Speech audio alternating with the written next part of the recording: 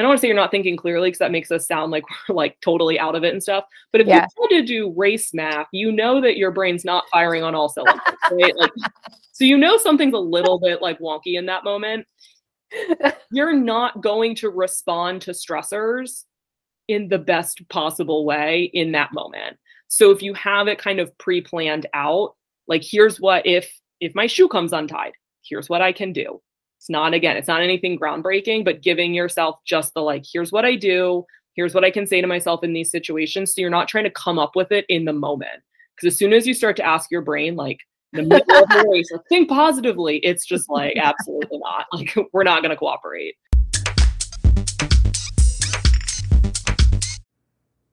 Hey everybody, this is Nikki Tamburino, aka One Classy Mother Runner on Instagram, and you're listening to the Maybe Running Will Help podcast, the show that explores the why of running for people who love to run. Today, I'm inviting you to listen in to my conversation with mental performance coach Shannon Mulcahy. Shannon is the founder of Mulcahy Performance Consulting, a company dedicated to training the mind for optimal performance. She has worked with clients ranging from world champion swimmers to amateur and professional triathletes, from runners to cyclists, coaches, collegiate teams, athletic departments, and even the military. Listen in to learn what we can do to calm race nerves, how we can get the most out of workouts that we hate, and why radical honesty is necessary after a bad race. You don't want to miss this one. And guys, after the episode, don't forget to like, follow, and review the show to help us grow so I can continue to bring you content that will help you run inspired. Now let's get started. All right, so today we are with Shannon Mulcahy. Did I do it right? Yes. Okay. And I am really, really excited to have you on the show today because you are somebody that I have been following, and I've been getting your newsletters for, maybe 2 years now. And I just find you super interesting. I think what you do is really interesting. So with that, can you just briefly tell everyone what it is you do and a little bit about yourself? Yeah, well, thank you for having me. So as you said, Shannon Mulcahy, I am a sports psychology consultant or mental performance coach. I like to kind of give the disclaimer whenever I'm, either on a podcast or kind of introducing this to people, that sports psychology is, in its most general, it's helping people train their mind. In sports psychology, you can kind of have two different branches where the sports psychologist is going to be a little bit more in the traditional clinical side of things, working with athletes. And then the sports psychology consultant or mental performance coach, which is what I fall under, we are helping athletes more with the performance side of sport and what's going on in their mind. And it's something that's not very well distinguished because we all kind of fall under the same umbrella name. But so I went through training officially in sports psychology, but I'm not a clinical psychologist. So I can't help athletes with things like depression, clinical anxiety, which is where that big line is. And it's actually kind of like a big thing that we can't cross over, but we all fall under the umbrella name, which is why a lot of us use mental performance coach or mental skills trainer. But then what happens is, because that title is not really like owned by us, then you can get just anybody calling themselves that, which is really kind of tricky as a field and as a profession. But it is important to know for people that are very, haven't been exposed to the field or don't know much, which, I didn't even until I went to grad school and understanding it all. But it can be kind of tricky because like a random stranger on the internet can just be like, hey, I do this, and have like zero credentials in the slightest, which is a little frustrating. Yeah. And so to clarify a little bit more, so a sports psychologist would deal with somebody who say, we hear a lot about professional athletes who, once they retire, kind of get depressed because they've identified so much with being this particular kind of athlete. They would deal with something like that. Whereas you would deal more with before a race, how do we get mentally ready and calm our nerves, and, so that we can execute at the best, and perform the best that we possibly can. Yeah, absolutely. And a really helpful thing for people, again, just, I didn't know this, and it is very helpful to have. It's a sports psychologist is they're the same as a psychologist. The really cool thing about them is that they're kind of specific to athletes. So instead of going to just like a physical therapist, you can find one who specializes in working with runners or working with like athletes as opposed to general. Right. Kind of what like a sports psychologist, it's more traditional psychology, but it's going to be, you know, specific to athletes and maybe some of their experiences. Right. Whereas what I fall under is more, how do you, you know, hit your workouts better? How do you perform better in races? And there is a little overlap with some stuff and we collaborate well, but yeah, it's just something that not many people really know. And I like to provide that piece of. No, I'm really glad you clarified it. And because you know, looking at when I did look at your website, I saw that you were, you know, you identified as a consultant, and I did have a little bit of a question there. So I appreciate you explaining that. It makes a lot of sense. And most of the people listening are going to fall into the category of, you know, wanting to hear from someone like you, and not most of us aren't professional athletes. So I'm sure that you have a lot of interest, a lot of clients, and a lot of people need what you do. So that's very cool. So to get started, before we get too far in, I just want to do a really quick 20 questions, maybe not even 20, just to get to know you outside of this, just to get to know a little bit about Shannon. So I'm just going to ask you really quick questions. You can just say, you know, short answers, whatever. It doesn't have to be long. Okay. So first, this is going to be fun. Don't worry. It's not hard. Texting or talking? On the phone, texting. Okay. What's your favorite day of the week? Monday. Really? Mm-hmm. Why? I think I kind of like the new beginning aspect of it. And the like not starting over, but you kind of, if the previous week wasn't fantastic or various things, it's like a little reset. I have like a whole Monday morning ritual. So it's really like, I don't know. Yeah. You reset. That's a good word. Yeah. Mm-hmm. Refresh. I like it. Okay. That makes a lot of sense. Is there a nickname your parents used to call you? Shanny. Shanny. Okay. Cute. Yeah. How about your favorite holiday? I don't love holidays very much. Oh, really? I know. We won't get into that. Yeah. Okay. This is so relevant right now. Taylor Swift is blank. Taylor Swift, did you say is? Yeah, Taylor Swift is, and then fill in. Oh, God. I feel like I'm pretty indifferent on her. Okay. Whatever. She's whatever. Yeah. Okay. Take it or leave it. All right. Let's see. At what age do you want to retire? I feel like you're asking questions that I feel like I should have thought about. I have no. These are this is the point. I don't know. To catch you off guard. Whenever it happens. I like my job. Okay. All right. Last one. First celebrity crush. Ooh, probably NSYNC. Someone from there. All of them. Any one of them. Yeah. All right.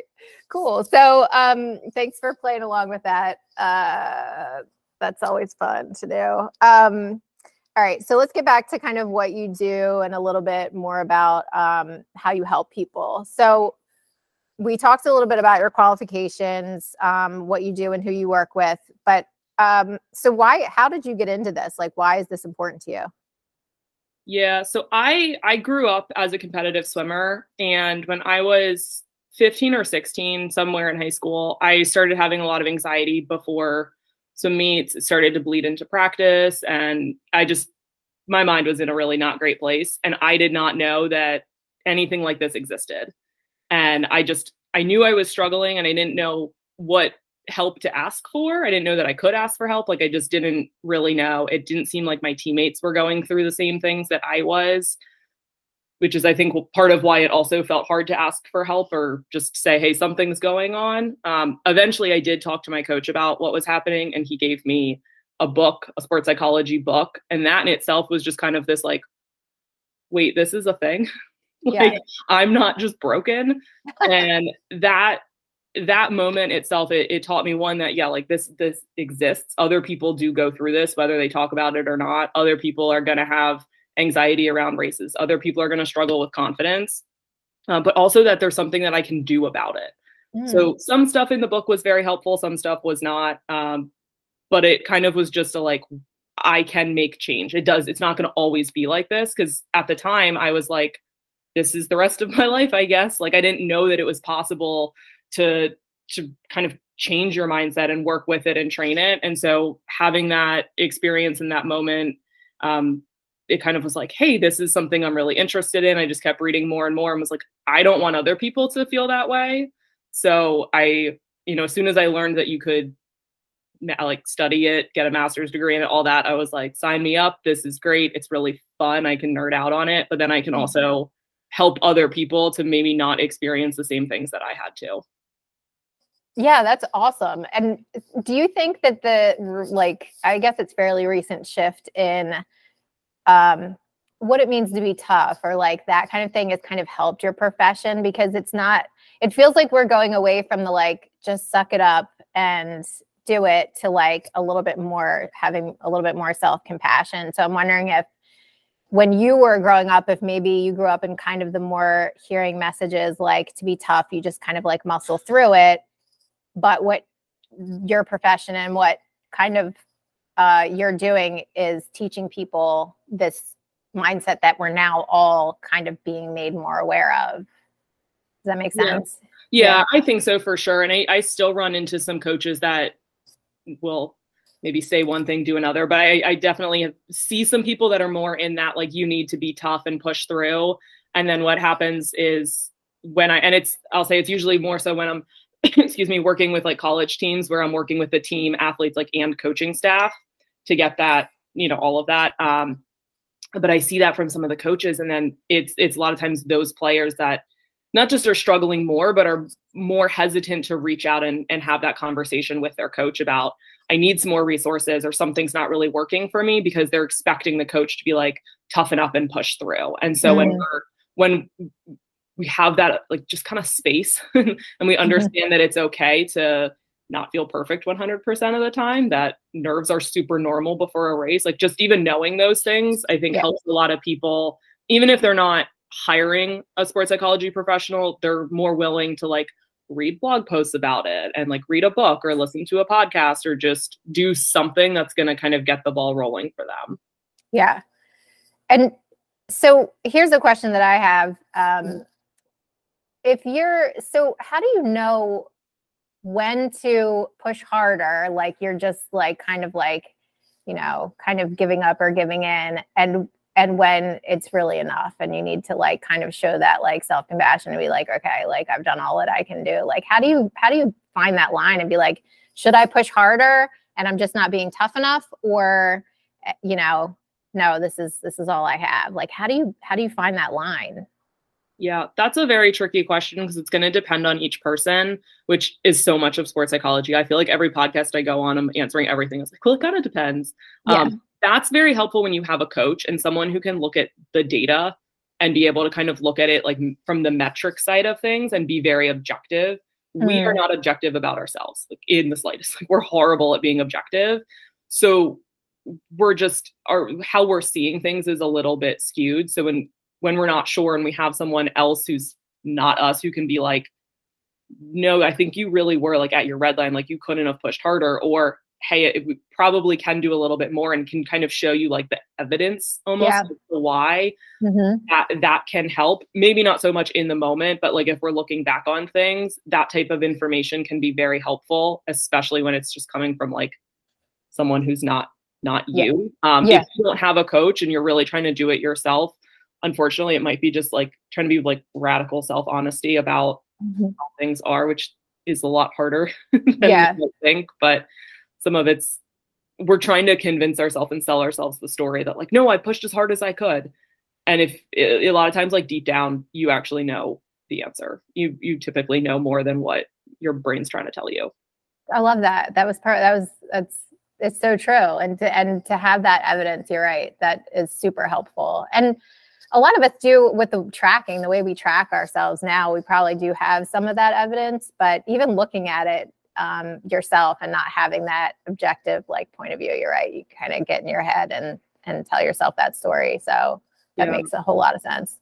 So we talked a little bit about your athletic background, and right now, are you athletic? Do you still compete in different events or anything? What do you do now currently?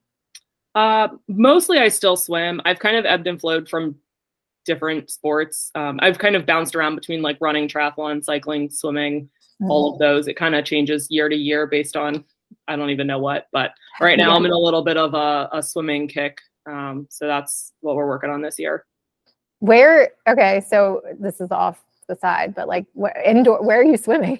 Like just like a gym, like pool, like what, like is that doing laps or something? Yeah, so I'm also a swim coach in the evenings at the YMCA that's close to my house. So I swim there indoors, like during maybe like October to April, and then in the other months the outdoor pools open up, so I can go swim outside, which is far more fun.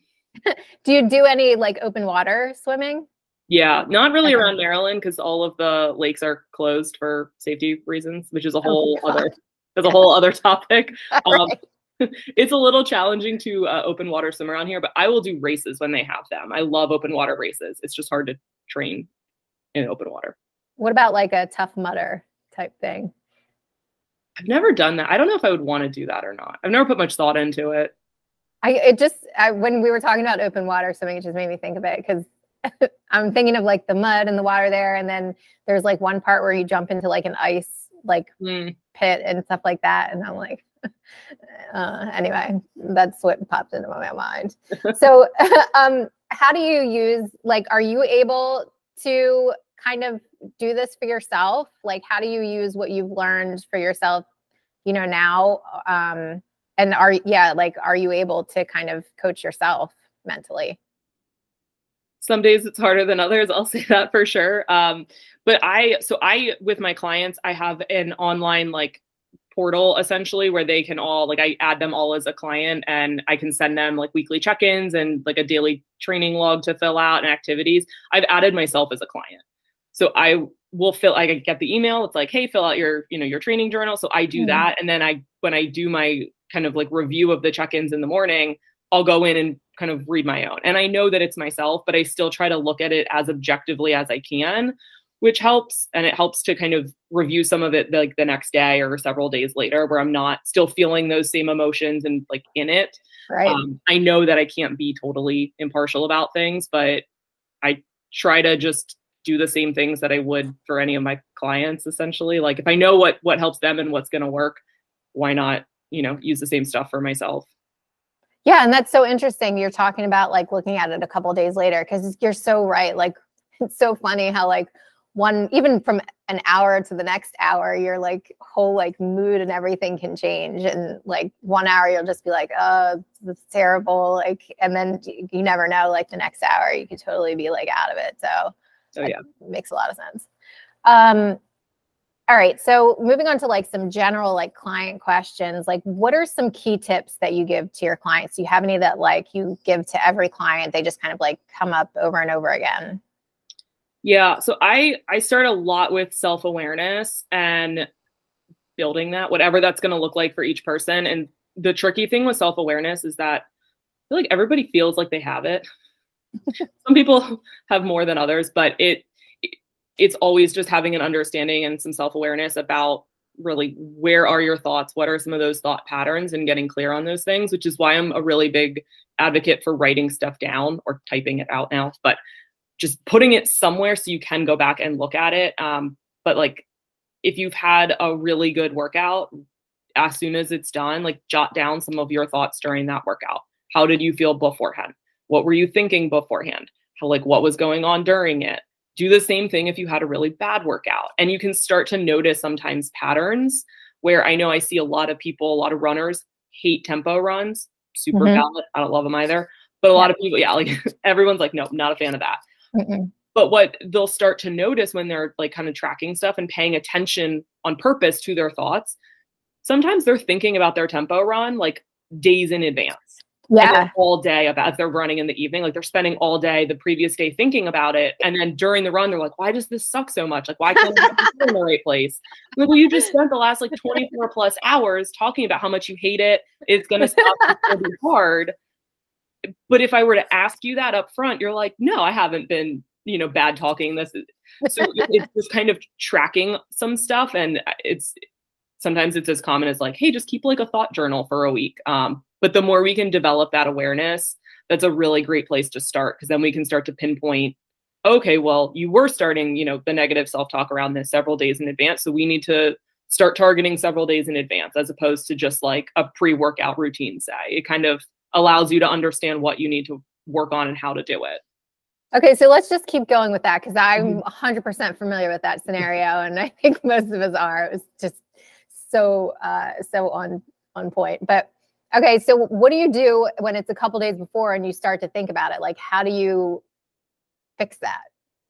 Yeah, so I will tell that person, like, again, write down, what are the thoughts? What are you, like, what's going on in your mind? It doesn't matter how negative it is. Like, don't lie about it. So that's the other thing. It's like, yeah, you don't want to write it down. Right? They're like, like, how much have you had to drink this month? Various questions. You're like, I'm going to like adjust that. You feel like you need to lie, even if you're like, I go to the doctor and they'll be like, do you have, how much do you drink a month? And I'm like, I don't at all. I have like one glass of wine a month, but I still feel like I'm being, like, Yeah. Yeah. You see people kind of get like, okay, I don't want to actually say all of my negative thoughts. Just put them all out there, see where they're at.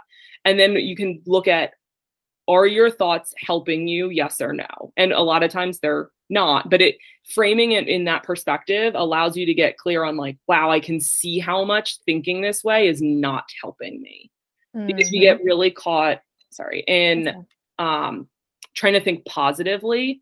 If you hate tempo runs, you can think as positive as you want. You're still not going to like it. Yeah. But is the goal to like the tempo run or to get it done as effectively as possible? So switching more to, how can I think in a way that's going to help me accomplish this task that I have to do? And that's going to depend on you. Like, you're going to have to kind of answer those questions for yourself. But I have a lot of clients in triathlon who hate swimming. They hate open water. And so that's a big thing. And they're like, I didn't realize that I can just still keep hating it. Like, yeah, I don't care if you like it or not, but you have to do it. So how can you get through it almost like as painlessly as possible? Right. So that's kind of cool to see people have that shift and be able to like, oh, so maybe if it is a few days out, you're being, hey, these are my thoughts. This is what's going on. And I can reframe this to something that's more effective of, I might not like this run, or I might not like this type of workout, but I know that doing something that's really uncomfortable and that I don't like is going to help when I'm on race day and I only have, 40 minutes left or something or whatever. And, it's starting to really hurt and it feels like I can draw from that tempo run and go, I know I can do this, even though it feels terrible, or, whatever that is. But then over the next however many hours, essentially, before your tempo run, you try to, every single time you have those really unproductive thoughts, you reframe them to the ones that are more productive and that are going to be more helpful. So instead of just like one time telling yourself, like, you can do this, or like, this is how it's going to be better for you, you want to catch it and start to reframe those thoughts. So you're essentially training your mind to think in a way that is more helpful for you. Wow. Yeah. I mean, just having that permission that I don't have to like it is huge. I love that.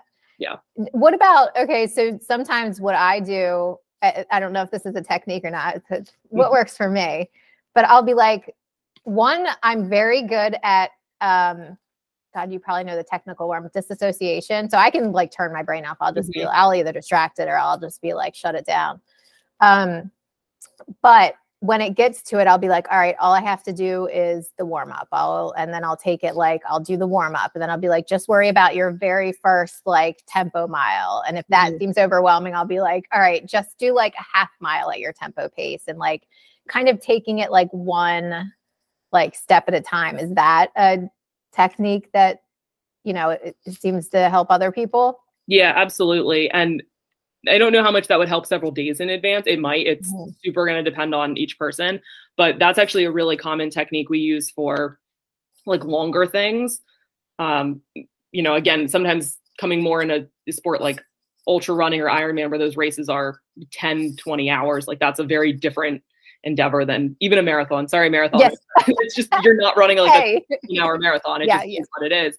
But even still, standing at the start line of a half marathon, a marathon, it feels really daunting sometimes. Even a 10K or 5K. Like I know when I run a 5K, I break it up into each mile because that's what's easiest for my brain to manage. Because if you think about running at that intensity for 3 miles, because you're running obviously really hard if it's a 5K, it feels like you can't always do it. So breaking it into smaller, more manageable chunks, whatever you're doing, can be super helpful.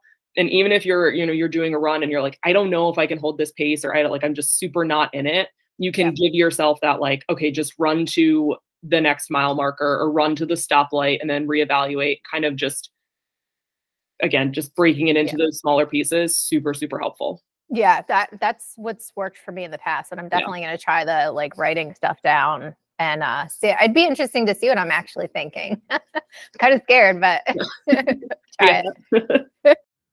Face it, guys, shaker bottles suck. Your protein shakes always come out clumpy and you look like an idiot using the thing.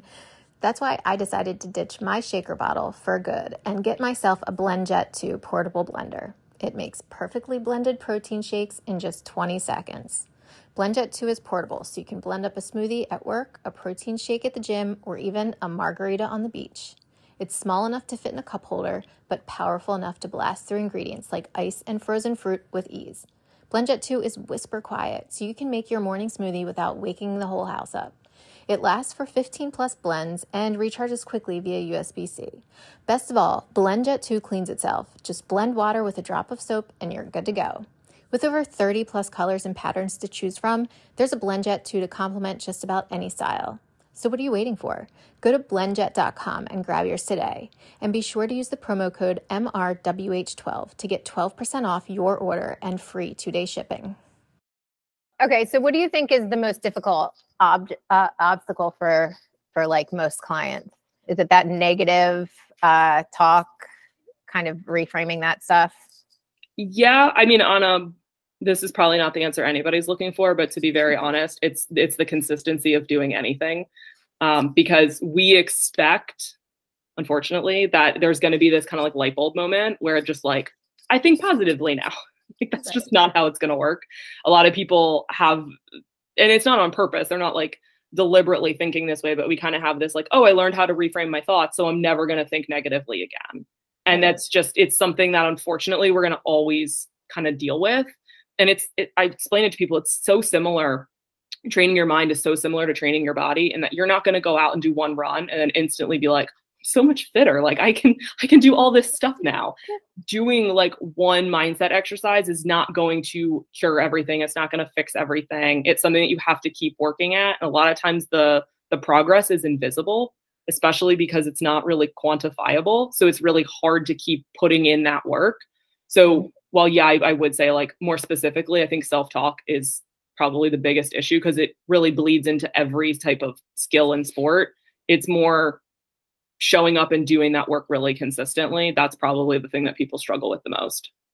No, that was a really good answer, because it's not where I was thinking, but you're right. Like, and people need to know that it's not like a quick fix. You don't, switch one thought and then you're like fixed. So it makes sense, but it's also like one of those things where you like need to remind people of that, Yeah. Well, I also, I'll just say this quickly. Like I explain it to people, like if you are working out, I go with strength training because it's typically the one that leads to like the most like physical changes to your like physical appearance changes.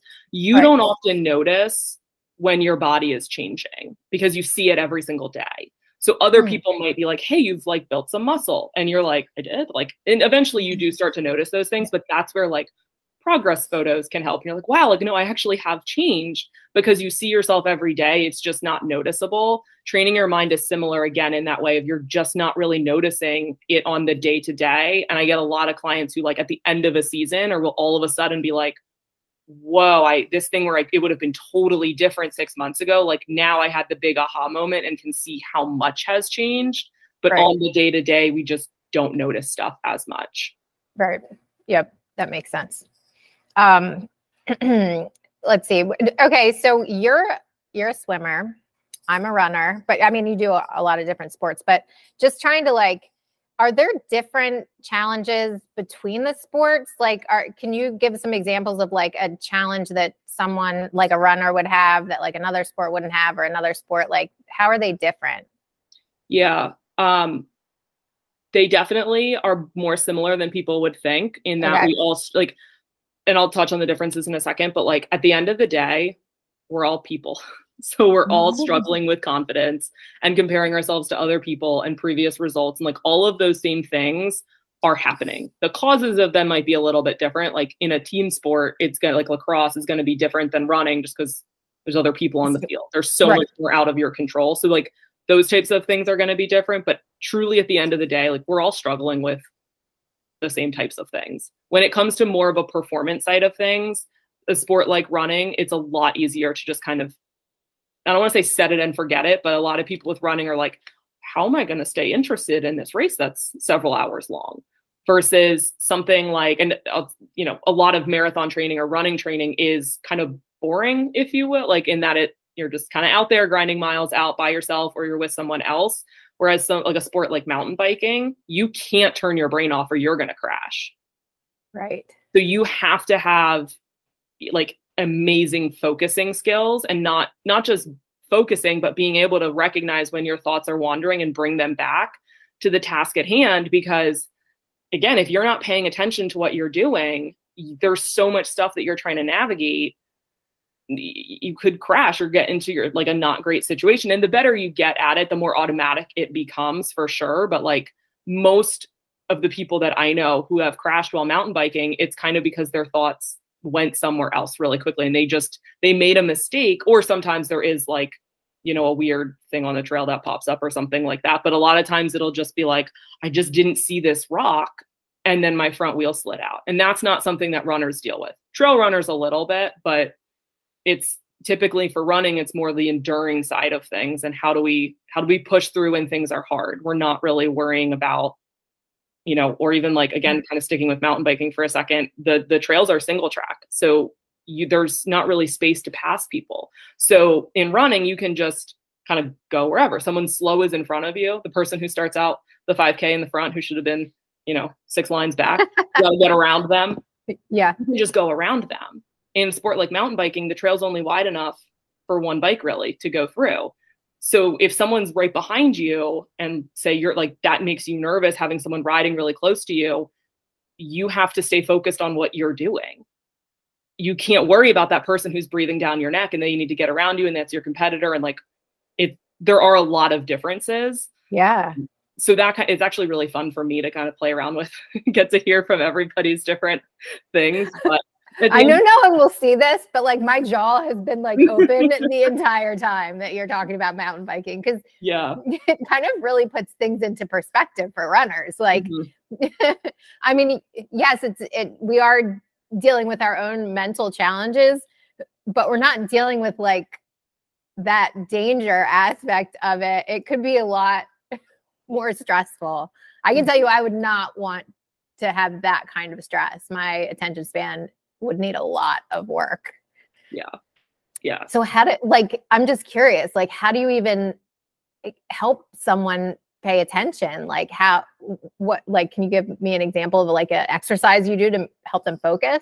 Yeah. So I actually give this to pretty much all of my clients, but a really good exercise it's kind of a form of meditation as well, but just essentially you're like going to close your eyes and breathe, and your goal, in air quotes, the goal is to count to 10.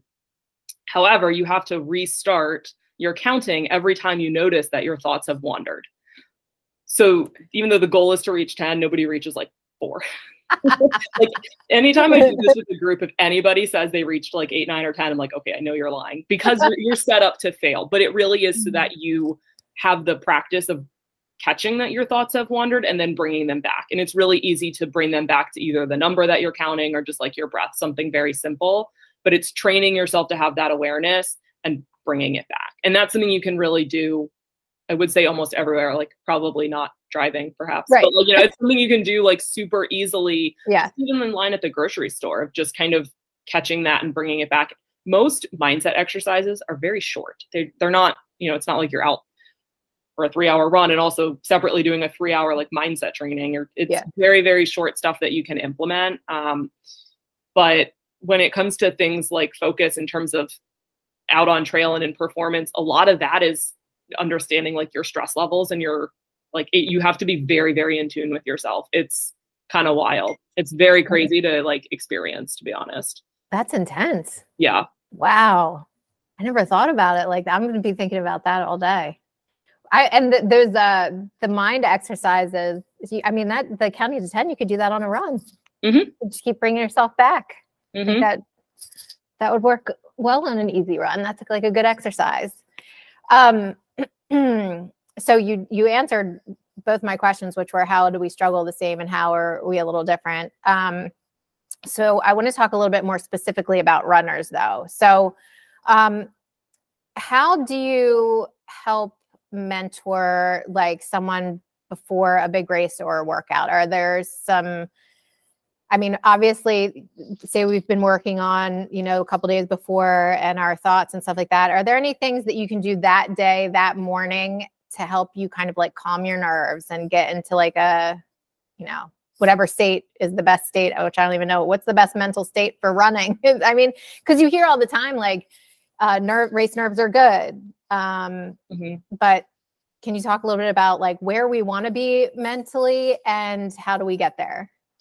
Yeah, no, that's a great question because the answer is going to be, it depends for everybody. But what's really important with that is I will see people, and I know that I kind of nitpick, but I'll see coaches and people say like, this is how you want to feel before a race. It is not the same for everybody. So you have to figure out how you need to feel before not just a race, but that type of race. So as someone like myself who's done a number of different sports, and even within swimming, I've done, very short races that might last like 30 seconds up to I've done a 4-hour swim out in open water. So those are very different in every capacity. Like that's just very different. Same thing with running. A 5K is different than a marathon.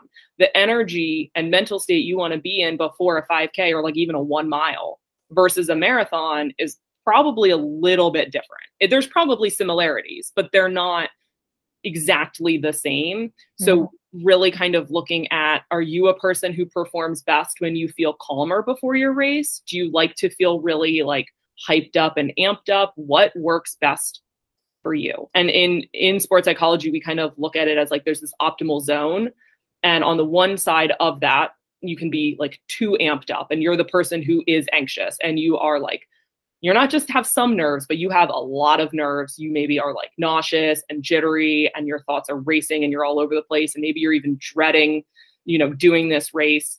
That's too much. That's what we call too much. And we're trying to bring it back. So you're trying to calm down a little bit versus the other side of that is you're too calm and we need to like kind of wake you up a little bit. And you maybe need like pump up music and you need to bring your energy up. So there's going to be different tools and things for each side of it, but it's really step one is identifying where you need to be and then what's going to help you get to that place. Okay. So I get the person who is all amped up and over to the one side, way too nervous. Like that's obviously zapping your energy. But this other person who's like super calm, zen, like they meditated in the corral, whatever, like how is that like counterproductive to what we want to do? How can that like, mess with your performance? Yeah. So that person might be just kind of disengaged with what's going on. And maybe when it starts to hurt, as all races eventually start to hurt, maybe they're just like, meh, like I don't really care. And they're just pretty kind of checked out. And I've actually been that person at a race before. I used to have really bad anxiety, and going into my second Ironman, I was like, I'm going to meditate all the time. And I was way too like calm beforehand. And I couldn't really get into like race mode. And it just felt like another day. And I was like, how am I out here doing an Ironman right now? And I almost feel like I don't care. That's not good. That's not going to help me. And so that was a really big, okay, like a lot of times people that are experiencing a lot of that anxiety, they'll do kind of what I did and they'll try to really rev down and then they rev down too much. And so it's figuring out on that gauge where is going to be best for you. And there might there was a period of time where I said, I would rather be disengaged than feel the anxiety that I felt. And that was like kind of a choice that I made and knew until I could find that sweet spot for myself. But yeah, it's like if you're running a 5K and it starts, you're at like mile 2 and you're like, it's burning. And then you're like, it doesn't matter. Like, no big deal. Like, I'm just going to skip to the end. Yeah. Like that's not really helpful either.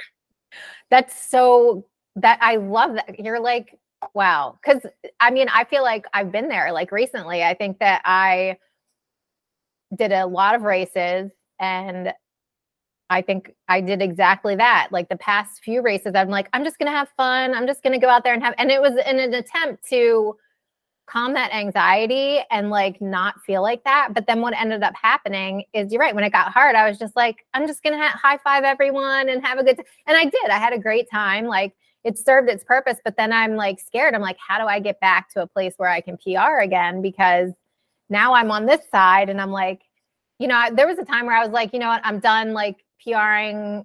This wasn't too long ago. And I'm like, I'm just going to have fun. I'm going to do all the marathons. I'm not going to be strategic. I'm not going to rest or recover because I'm just going to have fun. But now I'm in a place where I'm like, you know what, realizing that, that's where I am and like, all right, trying to get back to like some middle ground where I can compete again, but, not have that anxiety. So that's super helpful to know and hear that is one side of it as well. Which I feel like can happen if you get burnt out, right? I mean, like if you get burnt out, then you're like, you're just kind of like, whatever, like I'm over it type thing. So, let's see. Oh God, this is okay. What advice do you have for runners after a bad race or a bad run? How do we pick ourselves back up and get back out there racing? Yeah. The advice that I feel like every single coach is going to yell at me for saying is, let yourself be upset for a little bit because you worked really hard. I'm assuming you worked hard at this thing for likely several months. If most people are like in a traditional training cycle type of situation. So you put in months of time to work for this goal, sometimes even longer. I've had people that are training for a specific goal for years and they miss it. Oh. Let yourself be frustrated and upset about that. I mean, publicly be presentable, like don't cause a scene. It's a separate conversation, but like, I think it is okay to take some time, put a time limit on that. We don't want to wallow for months and months and months, but I'm seeing a lot of people kind of like someone has a bad race and you see all the Instagram comments are like, it's okay. It's not. And it's all this stuff trying to cheer this person up and tell them it's okay. And that person feels like their feelings are being minimized. So like, no, I'm on the front, like I'm upset about this. So let yourself experience that disappointment. And sometimes that feeling can help you with moving forward. But when we're trying to hide from that feeling and just move through it, it kind of messes stuff up later on and kind of affects how we're reflecting on the race because we're not being honest to them because we didn't let ourselves go through that normal like emotional process. Yeah. So let yourself be disappointed. I would say several days later, several days, a week, to however much time you need to kind of just check away from it, then kind of go back and look at what happened. And that can be something that you did wrong. That can be weather. That can be, there's so many things that are going to affect a race, but start to look at like, what are the things that went well? What are the things that did not go well? What can we do from it? What did we learn from it? Every single year, I get people who are really, really like devastated after insert marathon that was warm weather. I get it. I get it so much. But our emotions kind of cloud our judgment. And so even though intellectually they know that the weather played a big part in it, they're like, I didn't have a PR and now it's been this many like months or it's been this much time and my whole training cycle was a waste. And we need to get to the point where we're going, your training was great. It was not your training. You don't need to do more. You don't need to insert X, Y, and Z. You just had some bad luck with some kind of crappy weather and it was abnormally warm. That has nothing to do with you.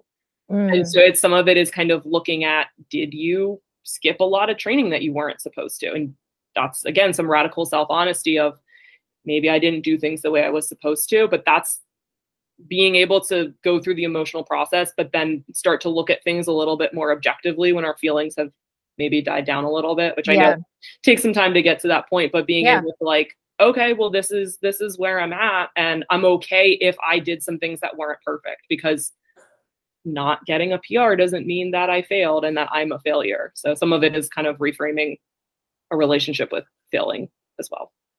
Absolutely. Yeah. And again, it's that like, almost like you just giving permission to people to like feel how they're feeling for a little while, and not forcing them to like feel another way, and just be like, all right, so have your time, and it all makes sense and understandable, but then taking some time to process it after your feelings have died down.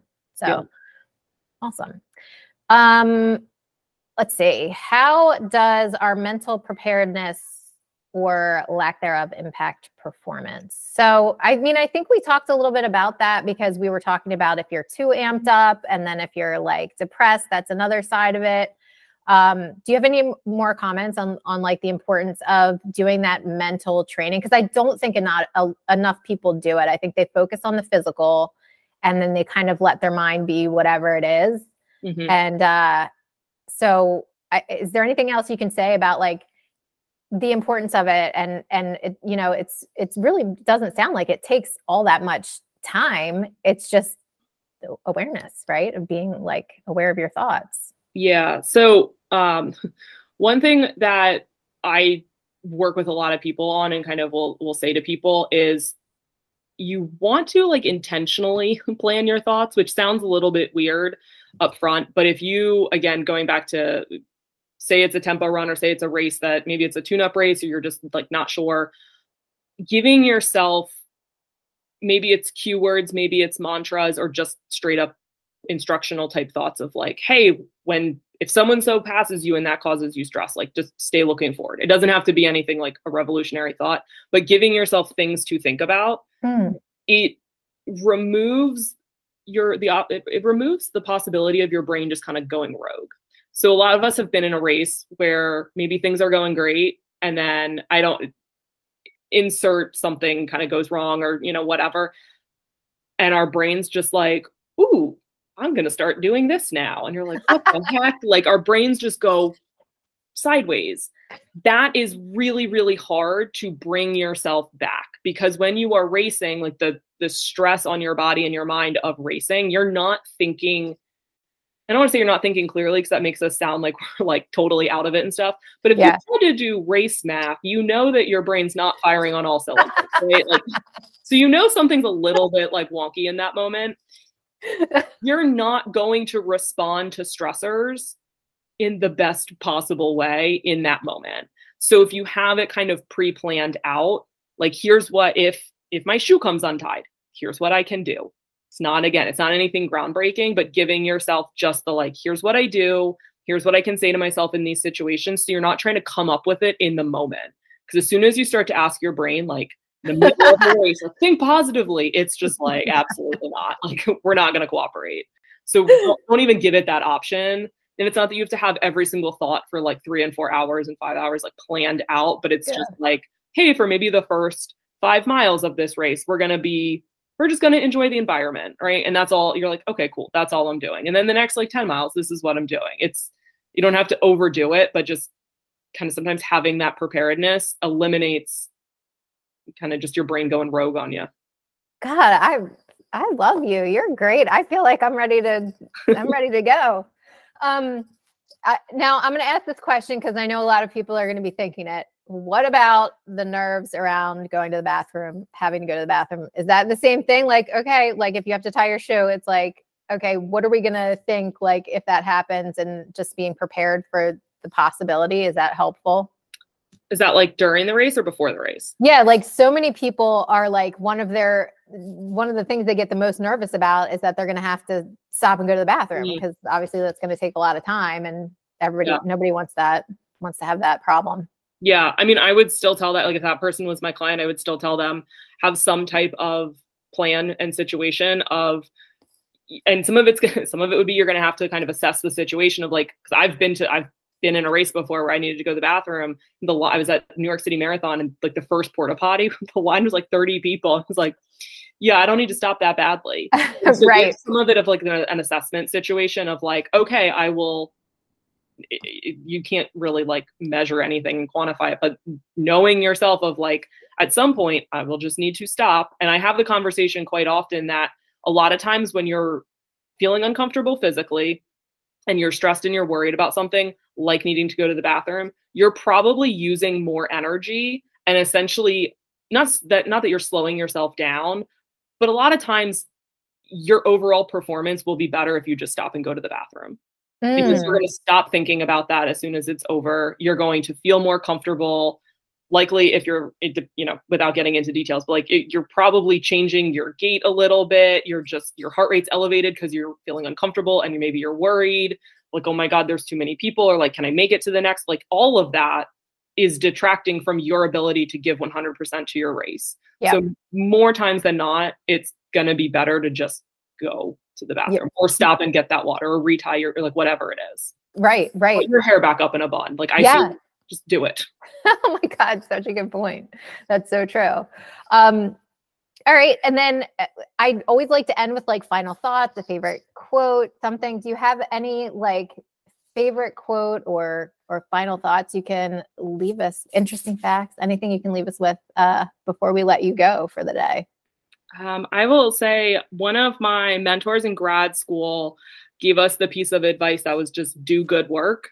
And that has been like a big kind of life mantra I've had for the last, like 5-10 years now. And I think it just applies to so many areas of life. So even if it's not a sports psychology quote in the traditional sense, I think it helps you just focus on doing good work that you're proud of. And I know so many runners get so caught up in like what other people are doing, and part of that social media, Strava, various things, but like just focus on yourself doing the good work that you need to do. And like, I just think, I don't know, I think it's kind of like a good guiding light to have. Yeah. I would feel like I should get that like tattooed on myself or something. Just like do so good work. DGW. You could just get like, you'd know what it meant. Well, okay. So now you said that. And of course, now I have another question. So, what is it? Shit, it was a good one too. Do good work. And, I was like, I am going to ask you something else. Oh, yes. Okay. Phew. All right. What are your thoughts on stuff like Strava and social media and like all of that? Like, I know that we're almost out of time, but like, please help us. God, tell us, like, just what are your thoughts on that? Oh God, I have too many thoughts on that. If it's helping you, great. If it's not, ditch it. And it's, again, kind of going back to that like radical self-honesty, not the version that you want to be true, but the version that actually is true. I don't think that social media is inherently bad. I don't think Strava is inherently bad. I'm on both. I use both. I've definitely had an up and down relationship with Strava. I loved it at first. But then I did start to compare myself to a lot of people. And I remember there was a day that was very windy.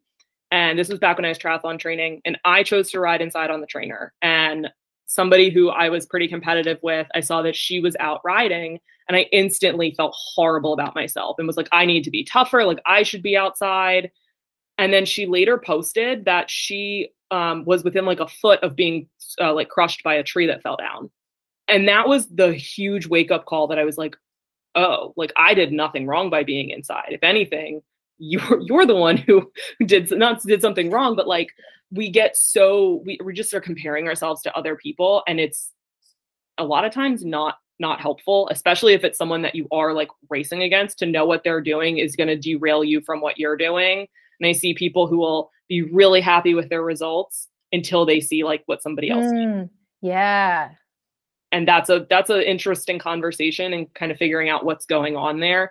But if social media is helping you connect with other people and helping you kind of like process and talk through your thoughts. I know a lot of people that are runners or endurance athletes, and their family, not to say they don't care, but they don't participate in those sports. They don't really know.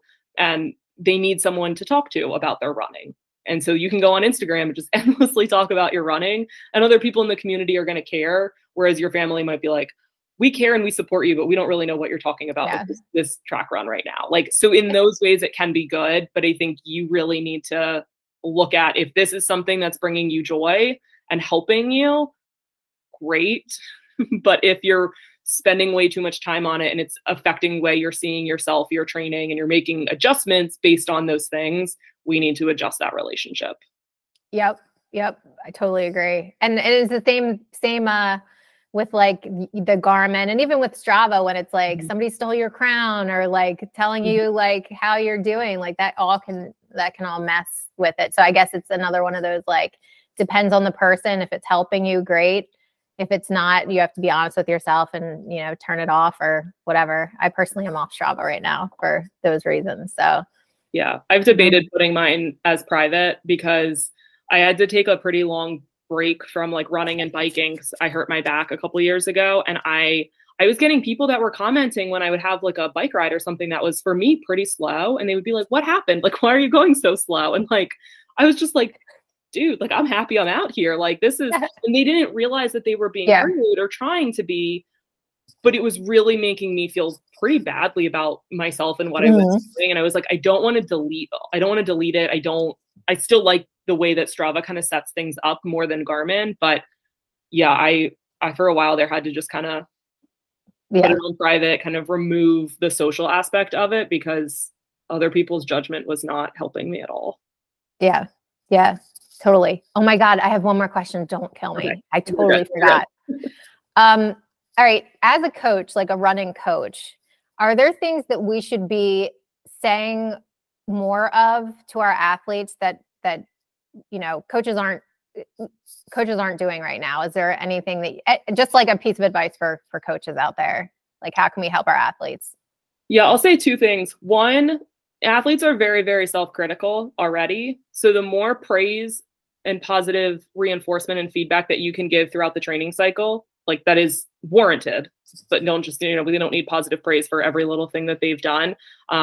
But as coaches, we tend to be a little bit more like analytical, and I guess I see this more in sports outside of running, but I just see a lot of times coaches are more so providing the feedback and kind of like, here's how you can get better.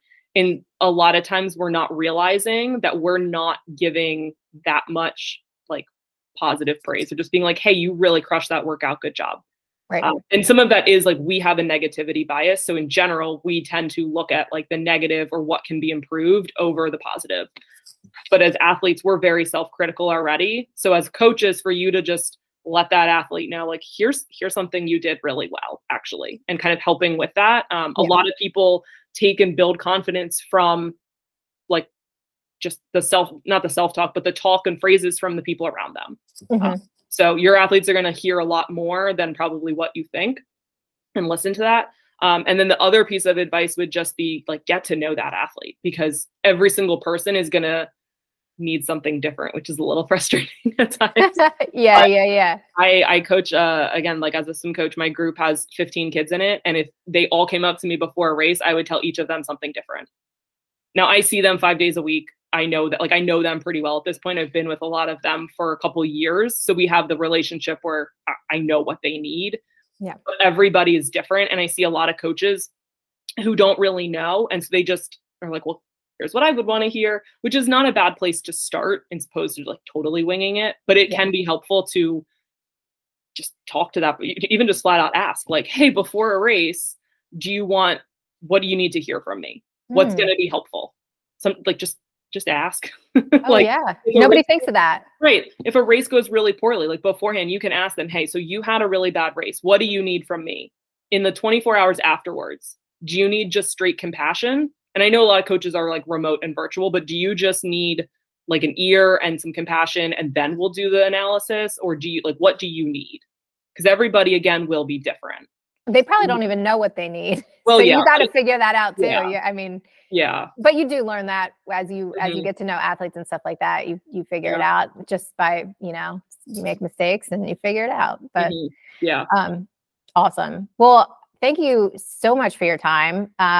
You are an amazing resource. I know that I love getting your newsletters and all the stuff that you put on Instagram. So where can people find you? How can they reach out to you if they want some help. And what's the best way to get in touch? So my Instagram and my website are going to be the exact same, like the main portion of it. So it's Mulcahy Performance. It's MULCAHY Performance. The website's just mulcahyperformance.com. All the information is there.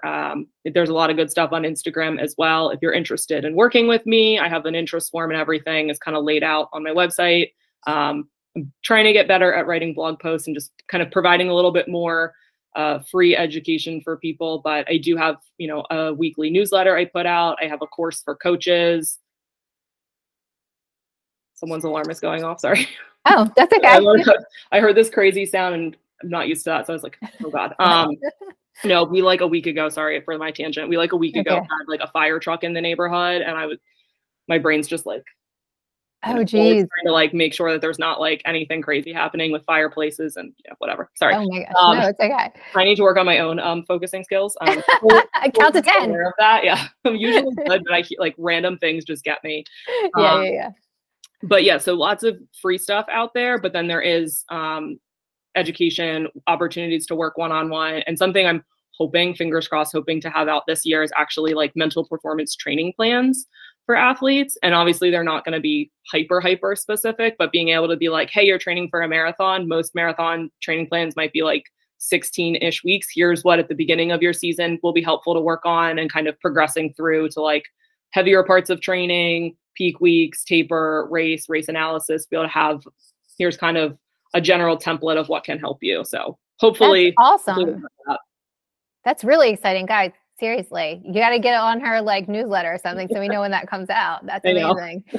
All right, cool. I'm gonna hop off and then we'll do a little closing off. Okay. All right. I lost my mouse. Thanks for listening to the Maybe Running Will Help podcast. If you enjoyed this episode and you'd like to help support the show, please share it with others, post about it on social media, or leave a rating and review. And now you can also subscribe to hear exclusive content, uncut conversations, and commercial-free episodes released days after they're recorded. To catch all the latest from me, you can follow me on Instagram at @OneClassyMotherRunner. And to keep up with the show, follow Maybe Running Will Help. Keep running, keep inspiring, and keep sharing how maybe running will help. Have a great run, everybody. Oh, God, this is silly. All right. Is it wrong for a vegetarian to eat animal crackers? No. Just kidding. All right. What? I press the button and the doors go up. Whoa, that money clip us now, the new now looks like. Whoa, upgrade her diamonds, now her girlfriends are like. Whoa, whoa, whoa, whoa, whoa, whoa. I hit record a drop, you can't ignore it. I'm transforming now these cars and planes, I'm always boarding. Just out touring down in Charlotte like I play for Hornets. When I'm performing, never boring, now you can't afford it. Champagne Perrier, vintage friends on my face. Looking like I'm from the deep. These no Cartiers. Pockets deep, deep, deep, bro. I can make it in my seat, bro. Do you, I'm doing me, bro. Making noise, use a beat, bro. Whoa, I press the button and the doors go up like. Whoa, that money clip us now, the new now looks like. Whoa, upgrade her diamonds, now her girlfriends are like. Whoa, whoa, whoa, whoa, whoa. Neighborhood on the scene, neighborhood on the strip. Neighborhood be the name, neighborhood no crib. Neighborhood that's me, neighborhood that's Nick. Neighborhood do the dance, neighborhood do the deal. Okay, thought I'd never make it like no way. I'm the real deal, no role play. My days off, that's no days. No, I hustle hard, young rose. E be the shooter, that's cold case. Those on the deals, that's brose. Got no pay, you don't no say. Okay, this the news, tell them read it. Been the one since a fetus. Don't sleep on me, Tempur-Pedic. That's a no, no, no. Spending dope for no reason. Got a ball head, Mr. Cleaner. Heard the big bags overseas, then we gon' go, go, go. Whoa, I press the button and the